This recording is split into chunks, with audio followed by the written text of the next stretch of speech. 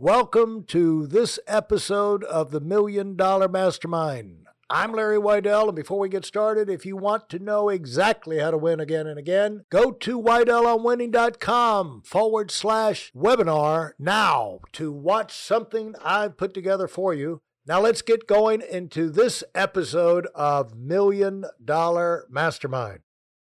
I'm talking with Jeff Robinson, and Jeff is my buddy for a long time. For about 12 years, he's been the owner of a ski locker place in Aspen. He's in his third location. And he's in a premier location right downtown, right by the mountain, owner of the ski shop Ajax, and revenue over $5 million. It's a luxury locker experience. You go in there and you're not schlepping your skis and boots over to the mountain and changing boots to, clomp up the hill and get on the gondola. You're right there. All your stuff is toasty. Your boots have the heaters on at night, and it's just, plus it's a club environment. You start off saying hello to your friends, and it's just a great environment. And if you get out to Aspen, you're going to be out there a lot. Come by the ski shop. They've got all the best equipment. So hello, Jeff. Hey, Larry, how are you? Great. So the summer been busy? The summer has been busy. It's been good. It's been a great summer in Aspen.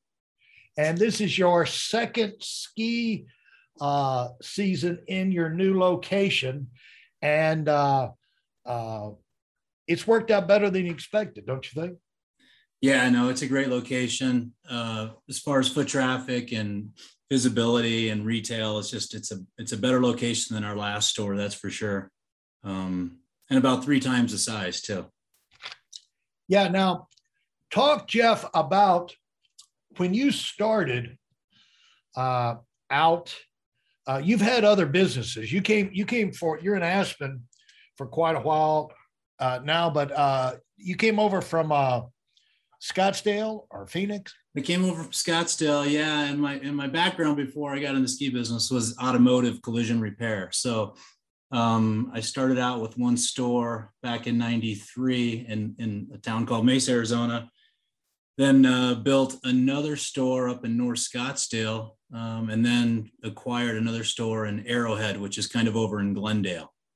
So we had 3 collision repair body shops doing insurance billable type collision repair. And how did you get into that?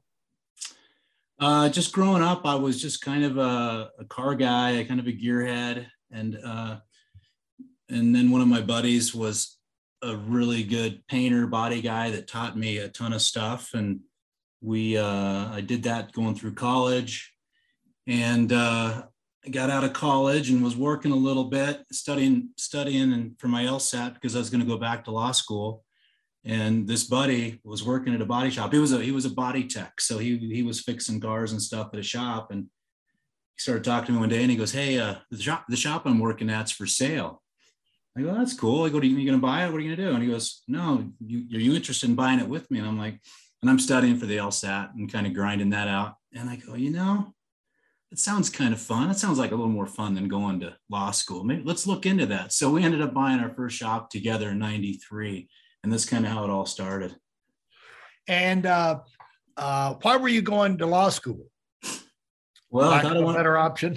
Well, I wanted to be an attorney. So I liked that, studying it in college. And I was political science English major at Arizona State. And I just really enjoyed that side of it. So I thought that's the road I was going to go down until we did this. And I mean, at heart, I'm a car guy, gearhead, loved being around cars and all that stuff. So at the time, it seemed like the right move, and it was. I mean, I'm glad I did that for almost 20 years that I had those stores. So really, what did you've always were you set up to go in that direction from high school and growing up?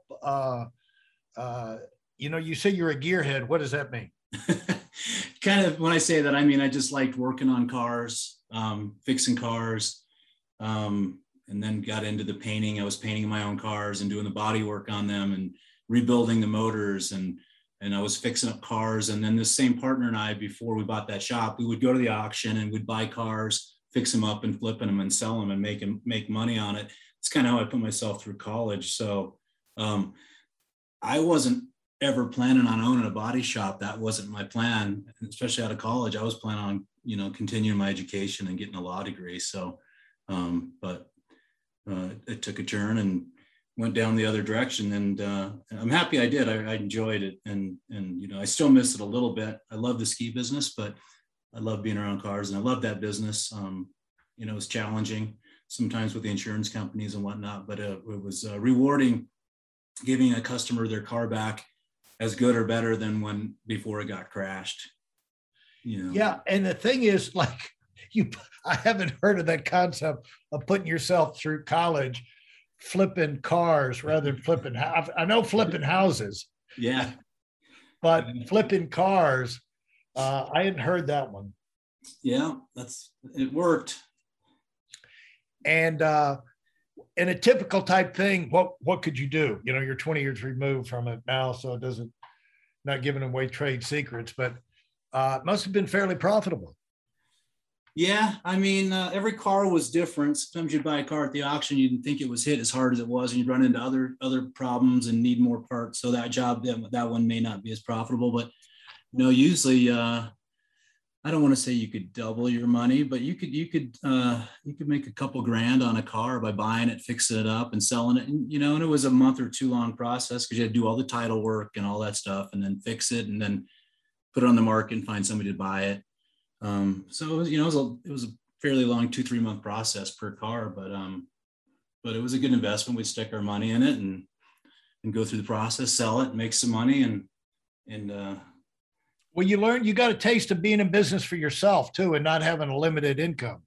Exactly. Yeah, exactly. And we even leased a little space. We even had a little shop that we worked out of. So it wasn't a full blown body shop, but it had everything that we needed to do the repairs on the cars that we were buying. So when did the idea come to you? I'm going to put myself through college doing this. I was either go get a job at a restaurant or something, or do what I really like to do. And that's, get my hands dirty and work on cars. So I'm like, I'd rather do that in the afternoon after classes than go work at a bar or restaurant at night, trying to make some extra cash to put myself through school. What motivated you as you were moving up? What were you attracted to other than cars in general, but in life? What were you thinking your life would shape up to be? What attracted your attention? Well, I kind of always knew I kind of wanted to do my own thing and own my own business, and not really, I couldn't imagine myself really working for somebody. I was always had the kind of that entrepreneur itch. So it just kind of happened over time. And then once I got into my first store, I really knew that was the direction I wanted to go and kind of expand into a different area. And when I did my second store, we built it. It was in a higher end area. I enjoyed working on higher end cars, and that was a little more affluent area. So we were working on, BMWs and Mercedes and Porsches and stuff like that, rather than my other shop where we were working on a little lower end car, even though the process is exactly the same and you got to do exactly the same thing to every car. I just enjoyed being around some of those higher end cars and clientele. And any kind of experience you went through early on that told you didn't want to grow up working for? What gave you the signal on the highway that I don't want to be working for somebody else all my life? It's always interesting how that signal comes to us. It comes to some people, and some people, that signal, it never occurs to them that they could actually get through life and not have to work for someone else.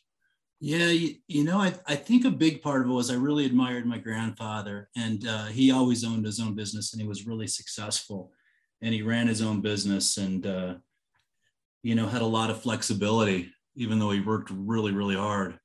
I think it was being around him and working with him growing up and doing things and doing projects with him that I just kind of saw that and go, I kind of think that's what I kind of want to do too.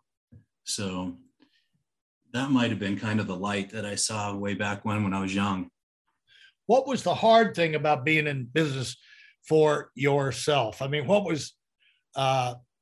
did you have to kind of develop some new skills or reorganize your thinking or make some adjustments to be successful in that thing? No, I wasn't afraid to work hard and put the time in and do whatever it takes to be successful. You know, some of the challenges are employees. Sometimes it could be cash flow, figuring those things out, growing and having the capital to grow. Those were some challenges, but you know, I when I started doing it, I decided I was going to do it, and I was going to work hard and do whatever it takes to be successful. And not everybody gets to that, ever actually makes that decision, do they? No. But it seems like, you know, it's like, this business is hard, you know, life is hard. And it's like, you know, how do you do it? It's just so hard. It's like, well, it'd be hard for me too if I did it the half-butted way that you do it, you know? Right. Trying to cut corners and making everything 10 times harder than it needs to be. When you make up your mind to just go do it, it starts to get a lot simpler, doesn't it? It does, for sure. I've heard that phrase, do whatever it takes to be successful. Did you actually have that thought in your mind, or is that just kind of a description? Is like, you know, the confidence that you could get? A lot of people will stall out, Jeff, because they say, well, I don't know this, I don't know that, I don't have, you know, like funding, you know, like, how do you go get funding, you know, this, that, and the other. And all the answers are out there. People have figured it out, but they don't get past the point of understanding whatever it is you don't know, somebody else out there does know. And just because you are ignorant today on a particular subject, or you don't know how to do something today, doesn't mean that tomorrow you couldn't have it all figured out because someone showed you how, you know. No. And how did you figure your way through a lot of those early stages? Hey, listen, there's a lot of information online, but there aren't a lot of people who've actually done something. In my case, I've actually built a successful business that's accrued over $5 billion in assets under management and has done well even during trying times. Now, if you want to know exactly how I've done this, go to whiteelementwinning.com/webinar now. I've compressed a decade of learning into 5 short weeks just for those of you who want to give yourself an incredible advantage and are tired of waiting and watching others move up. Well, I remember starting in 93. Fortunately, my partner had a good background in the business. So he was kind of my mentor, and we worked together for the first couple of years. But going into it, I knew absolutely about zero about billing an insurance company and how the whole process worked with the insurance company owning a full retail style body shop. So to be honest with you, I just kind of rode his coattails. He taught me everything I know. And I learned everything from him. But within a year, I knew everything and how it all worked. So it didn't take me 10 years to figure it out. I figured it out pretty quick, but I was lucky that I had a mentor and a partner that knew what he was doing. Although he was learning some things too at the same time. He had never been at that level, but he had the background and had been around it enough to know that we could do it and be successful at it. And how did you, what triggered the experience? Was it just natural evolution? Let's get this, expand here, expand there, just opportunities came and you jumped on it? Yeah, as we grew and figured out and the shops became successful, I maybe it's time to do another one, and then had the opportunity to acquire another one that just kind of came about. So it was just kind of time and the timing and economy doing well. Did it turn out the way you expected? Yeah, it sure did. In terms of income and opportunities and things like that. It did. Yeah. I mean, it provided a really good lifestyle for me for a long time, having that career. And what does that mean? A really good lifestyle? just an income and the life that I had. I was married, had 3 kids. They had a great lifestyle, and it was just it was a successful time. Now, what got you excited about, when did Aspen come on your radar? Was that your first experience with a ski town? Well, I grew up skiing, but yeah, living in a ski town. So I got out of I sold the body shops in 2008, and just took a little time off. And then I was skiing in Aspen. Had just gone through divorce, skiing in Aspen with my girlfriend, and we were just talking to people. And we were having a great time here for a week, and everybody's telling us how great the summer is. And we're like, okay, I'm sure it is. I'm sure it's beautiful. And I'd never been here in the summer. So we were just driving home back to Scottsdale, and we go, maybe we should just rent a place for a couple months and just come spend a couple months in Aspen and see what it's really like, hike and do all those fun things that you do in Aspen and ride your bike around and enjoy the great weather. So we rented a place for a year rather than 3 months, just because it was more cost effective, because it was going to be so expensive to rent a place for 2 or 3 months here. So rent a place for a year, skied, had a good time. And that's when I started getting to know the ski town, the ski business a little bit. Had a locker over there with you. This was before I owned the shop, and rented a locker from Alex. Yeah, Then I got to know the ski business. Yeah, and anyway, renewed the lease, stayed another year, bought the ski shop. I wasn't doing anything, and I saw potential in the shop, and the guy that owned it wanted to get out. So I'm like, I'm not really doing anything right now. I see the potential in your business model with the locker room / ski shop / tune shop.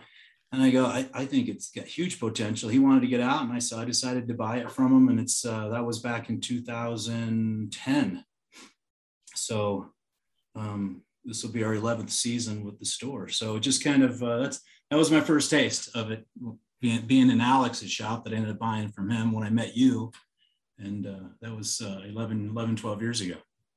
Now, a lot of being in business is figuring things out. When people listen to these podcasts, they're wanting to, they're listening for, what did you do? How do you do it? You're in a state of confusion, but a lot of these things unravel themselves pretty quickly. Like, as you said, you can go from an industry, a business where you know absolutely nothing about it, but you have an interest, you're not afraid of working. And if you just pay attention, and you don't have to be taught everything over and over again, in a year, you can become a master of the game. And most things are like that. In fact, I found that you can get pretty good at just about anything in 90 days if you saturate yourself with it, but especially in a year. And so just having that approach, a professional type approach, we're not going to have this as a hobby thing. This is going to be a business. We're going to treat it like a business. We're going to expect a business income, a business result, and dependability and profitability and all of that. Having that mentality, looking at opportunities, gives you an incredible advantage over the people who just see it as, well, we got a store and we do this, that, and the other, and kind of take what comes. Yeah. I was lucky enough when I acquired the store, I inherited a couple really good employees that had really vast knowledge of the ski business, had been doing it a long time. And one of them really taught me a lot that I know today, technical and the technical side of the business and stuff. And I, be honest with you, Larry, going into the ski business was kind of like when I went into the body shop business. I knew a little bit about it, and it was a business, and I knew I could figure it out, but I really didn't know that much about buying hard goods and what I should buy, and difference between the boots and the sizes and all the different things, and the construction of skis, and should we do clothing in this little store that we got, which we tried, which was kind of a failure. We should have never tried to do clothing. There just wasn't enough room. We should have just focused. So it took me a couple, 2-3 years to really dial in what our niche was, and to get the thing profitable, to get the locker room full, to get people to know where we were because we were on the backside of a building. People didn't, if you didn't know where we were, you know, you had a tough time finding us. But it took a couple years to figure it out, because it is seasonal. So listen, you got 5 months to kind of do your thing, and then you've got this time off, and then your next year comes around. So it's not like you're doing it year round. Even, I mean, you're still running your business year round, but you're really in there dealing with people for those 5 months of the ski season. So after about in our third year, we filled the locker room completely full, acquired another space, did another locker room, and then filled that one and had a waiting list with very little turnover. Got a really good reputation of the ski tuning. I had, you know, obviously some great guys tuning for me that knew what they're doing. We had a great reputation there, and really got a very small space rocking and rolling. As you know, you've been in that space, and you know it was pretty tight, but we did a lot in that space, and it became really successful. Yeah, and there's actually some advantages to having a small space, because it causes you to be cost effective, or make sure, well, first of all, nobody can lay around. There was only, you know, Steve was going to take care of whatever chair was in there. So you couldn't come in and sit down because Steve was going to be in there. Right. And yeah, that's true. There was only about 4 seats in the whole place yeah. So if anybody was in there, they're going to be working. Yeah. And then it was real obvious. You look around, if this merchandise is not moving, it wasn't going to escape your notice. You know, it's like, yeah, why are we giving that much space to that kind of merchandise? Nobody ever asked for it. Nobody never sell it. And get it out of there and get something else in there. Exactly. And there's some real advantages to small spaces, especially when you're learning, especially when you're getting started.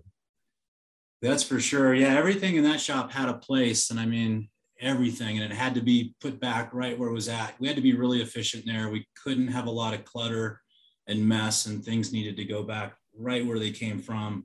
Every boot had a certain spot that it went to. Every ski, all the rental equipment went into a certain spot. So we had a lot of stuff inside of that 1,100 square feet going on. But you're right, you know, advantage wise, it makes you be efficient. Obviously, you're keeping your rent factor down, which is huge, especially in a town like Aspen. Well, the thing about that, you know, even like J. Paul Getty said, the thing about keeping your expenses down, he said I think he called it what did he call it? The tightwad, or the guy who is tight-fisted on his expenses. He said the advantage the guy has is that he's got more margin for error. You know, when things go wrong or cash flow goes down, he can take the bumps a lot better than the guys living on the edge. Yeah. And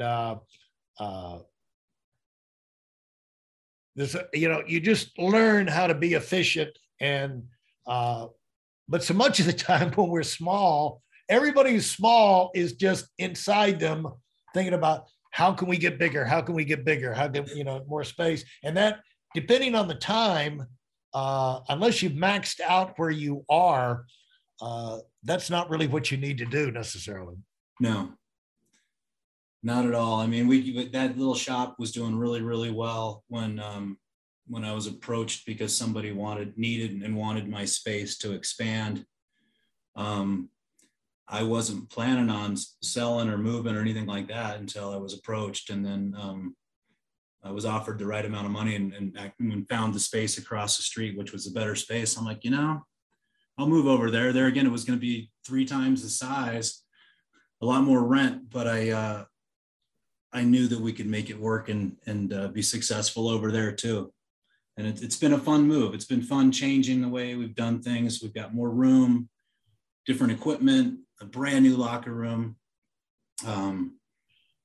It's been a fun process. But setting up a new store is always going to be more work than you anticipate, isn't it? Because I noticed, like last year, as you moved into that new thing, you'd already moved once, and then you move again. It just seems like, I mean, you guys, it's just on and on and on. You know, it seems like the last few years, my life has been moving, but Yeah, I mean, because you were, the second location where you were last year was right across the street from my condo. And it's right. like, that truck was out there unloading and loading all the time. Yeah, fortunately, we knew that was a temporary pop-up spot because we had to wait for the lease on the new space before we could gut that thing and do a full remodel on it.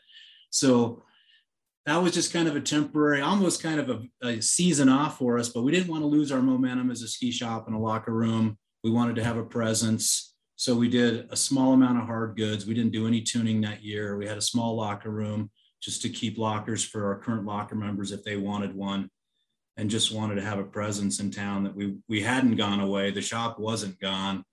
And that and so we could also promote the new store, the new locker room, and what we were doing in the new space. So that was a lot of work moving in there. And then obviously the design, the build, we demoed the thing and did all the construction, trying to get it done for ski season, having problems with delays, and not, the last couple of years have been tough, and getting guys to finish the job and stuff, but we got it done. I mean, we were working all the way up to Christmas, finishing things into the holiday season, but we got it done with a lot of work from a lot of guys. And I can tell you that this year, right now, it's going a lot smoother than last year. Yeah, that's one thing, those listening, if you're starting a business right now, next year's going to be smoother, folks. When you start, you don't know what you don't know, and you're in the process of learning what you don't know. Yeah.